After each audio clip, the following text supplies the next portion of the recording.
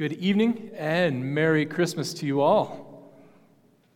Okay, that didn't work. So I'm glad you guys will have a Merry Christmas. I won't. So no one wants that apparently. Merry Christmas. Now I get the merriest of Christmas because I only gave you one, but I got like 30 back, so I win, and that's what's important at Christmas. I am so glad that you are here to sing and rejoice of the coming of our Lord and Savior as a baby, the incarnate deity, to dwell with us so that we might have redemption through his blood. It is a good time to gather to sing songs on the eve of his birth. That birth on December 25th, as the early church saw it, was purposeful. It was not because of winter. It wasn't because of the winter solstice, but it was rather because 9 months have ticked off since we celebrated Easter or thereabouts, and the early church thought that it would be right for the conception of Jesus to take place at the same time of the year that his death did, and that is how we've ended up with December 25th as the date of Christmas. So it is right for us to gather to celebrate the birth of our Lord Jesus Christ into this world, and to do so primarily through song. We sing at Christmas time. It is a time of great rejoicing, and the ultimate expression of that sort of rejoicing is in song. This evening we are going to be running through the book of Luke in our scripture readings. Our sermon is the next stop in those scripture readings, and it is therefore right that our stop for the sermon this evening is indeed in a song. And so if you have the book of Luke open, please look at the song of Mary and her Magnificat, beginning here in Luke 1, verse 46. Mary said, "My soul magnifies the Lord. My spirit rejoices in God my Savior. For he has looked on the humble estate of his servant. For behold, from now on all generations will call me blessed. For he who is mighty has done great things for me, and holy is his name. And his mercy is for those who fear him from generation to generation. He has shown strength with his arm. He has scattered the proud in the thoughts of their hearts. He has brought down the mighty from their thrones, and has exalted those of humble estate. He has filled the hungry with good things, and the rich he has sent away empty. He has helped his servant Israel in remembrance of his mercy, as he spoke to our fathers, to Abraham, and to his offspring forever." Amen. This is the word of our God. This is Mary's very famous Magnificat. That word, Magnificat, comes from the Latin translation of the first phrase of this, where Mary says, "My soul magnifies the Lord, Magnificat anima mea Dominum." I said that all wrong because I don't know Latin, but it's a good shot anyway. We don't care about the Latin here. It is a very wonderful song of praise. It's well known around the Christmas season. Mary begins by saying, this is a song of rejoicing to the Lord. She starts where all of us start. Not how the Lord is good in an abstract way. Not that the Lord is good on his own, that he is the embodiment of what is good. But she starts where the vast majority of us have to start. The Lord is good to us. God is good to us. He has done great things for us. Certainly we can't stop just by assuming that God's goodness to us is all that there is, but God is good in and of himself. But we always start here. She knows that this goodness was paid to her because she was a woman of humble estate. She says, "For he has looked on the humble estate of his servant." And indeed, she was very humble. If not for the gift of the Lord Jesus Christ to her, she would never have been known. She was a fairly no-name woman from a fairly no-name town. It's doubtful that we would even know of the town of Nazareth if not for the coming of our Lord Jesus Christ.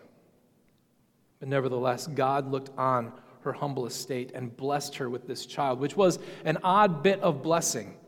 And certainly Mary can see beyond the turmoil and the tumult of her own life. Out of wedlock children are not so much looked down upon in these days. And certainly the stigma of being one who is not married and found to be with child would have hung over her for quite a while, and especially in a small town like the one that she was raised in. But Mary is a wise woman. She sees beyond simply what the world says and listens better to what the angels have told her. She will be, therefore, blessed by all generations that come from this. We do indeed call her the most blessed of the women, of any woman, to carry the very incarnate God in her womb, to be the one chosen out of all of history to bear him and to raise him as her own, the one who would save all of Israel, the coming Messiah, to be that mother. She is ultimately the Eve that finally bears the seed that will strike and crush the head of the enemies of God. This is her lot. God has looked on her humble estate and he has blessed her. But she is also then right to assume that this is not a one-off activity for God. God is not simply a God who has looked on her this one time looking on somebody who is humble, who is of low estate, and raising them up. Instead, as she goes on in her song, she notes time and time again that this is the routine action of God. This is the nature of who he is. Mercy is to those who fear him.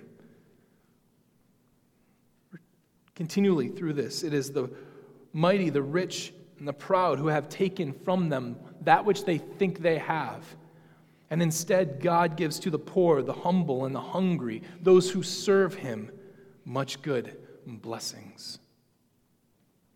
All of this, she says, is a display of God's powerful arm, and indeed an extension and a fulfillment of his promise to Abraham.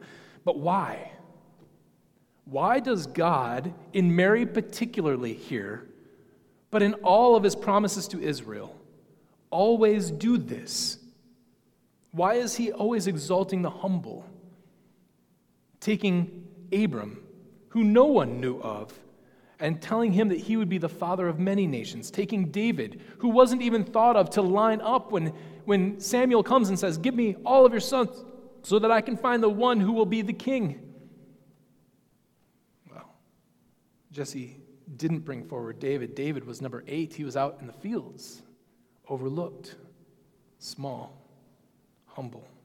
Continually, God exalts the humble and brings low those who are proud and powerful and mighty. This isn't the way the world works. We don't exalt those who are humble. We don't exalt those who are low. We exalt those who have done great things. We exalt those who have done wonderful things.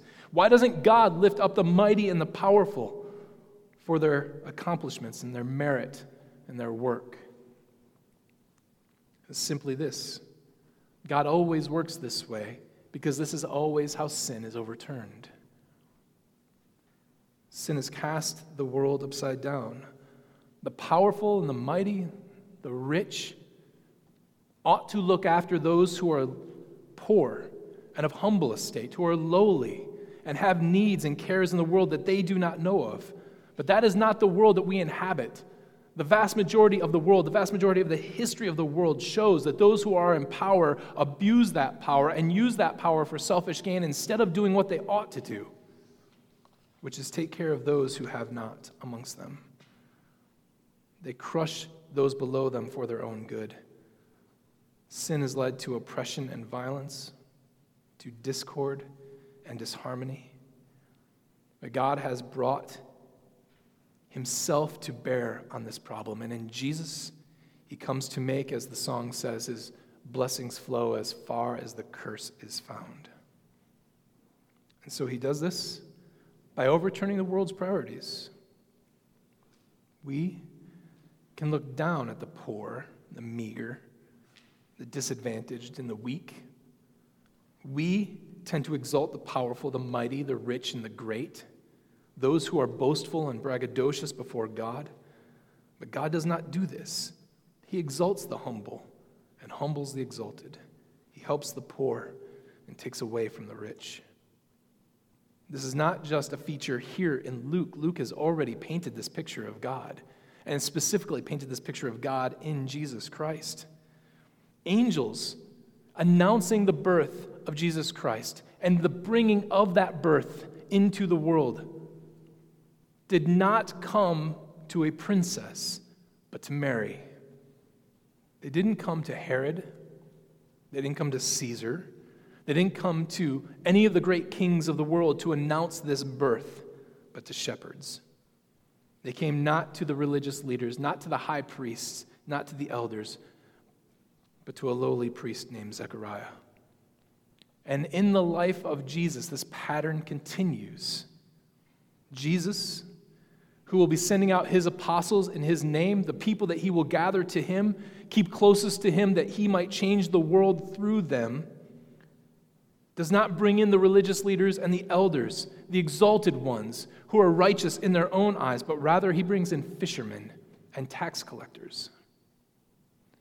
He makes us friends, not amongst those who are powerful, but sinners, prostitutes, and tax collectors. These are those who see his salvation.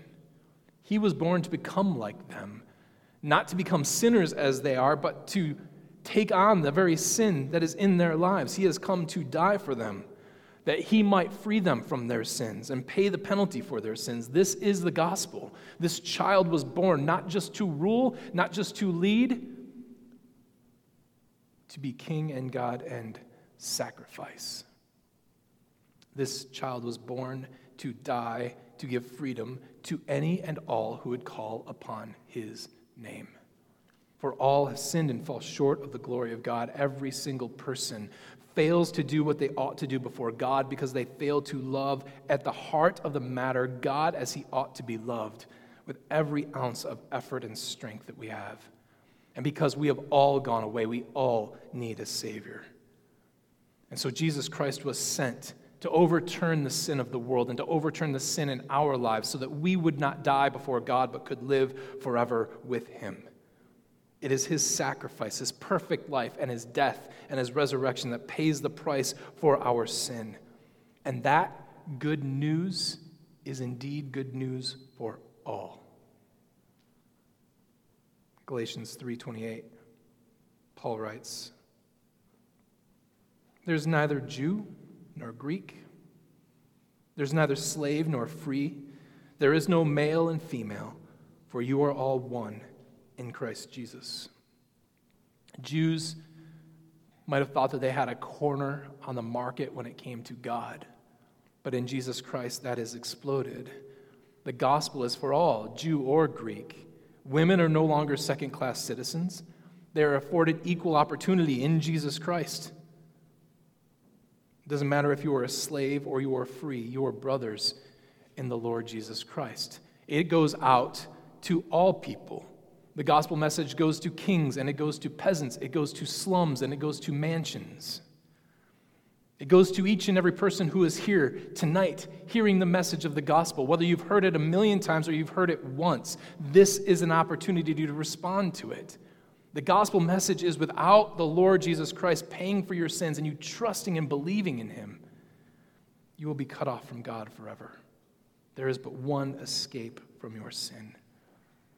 The message is true for all people in one sense, but not in another.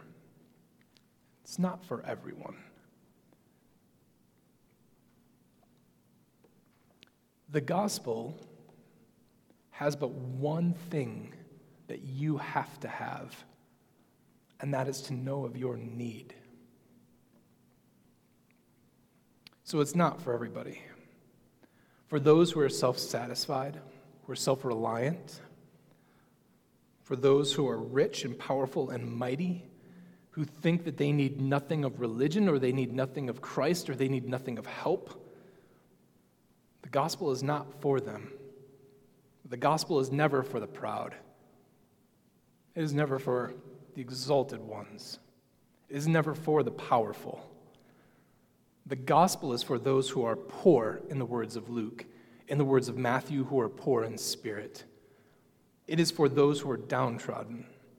It is for those who know the great need they have. And not just the gospel. The songs that we sing are not for the proud. They're not for the arrogant. They're not for the rich. They certainly aren't for the powerful. Herod does not sing these songs. Caesar doesn't sing these songs. They're not for the haughty, for they speak of the Savior, one who has come to help and to give aid and succor to those who need it. Friends, this song that Mary sings, the songs that we sing, they're the songs of sinners, of the poor, of the despondent. They're the songs, frankly, of the humble, of the lowly, of people who are looking for a better place than this to call their home forever, who are looking for what kind of God might fill them and exalt them and help them in every way that they need help. These are the songs that are sung by people who are looking for a Savior. And, hallelujah, they have found one. For today we sing of a Savior born to us, a child in the weakness of flesh, humble and lowly and meek, born not into power, not to princesses, not to princes, born not to people who are mighty or powerful, but born to a poor virgin and her carpenter husband to bring salvation to the world. These are the songs we sing. So, with the angels, let us sing, Alleluia, to our King. Christ, our Savior, is born. Let us pray.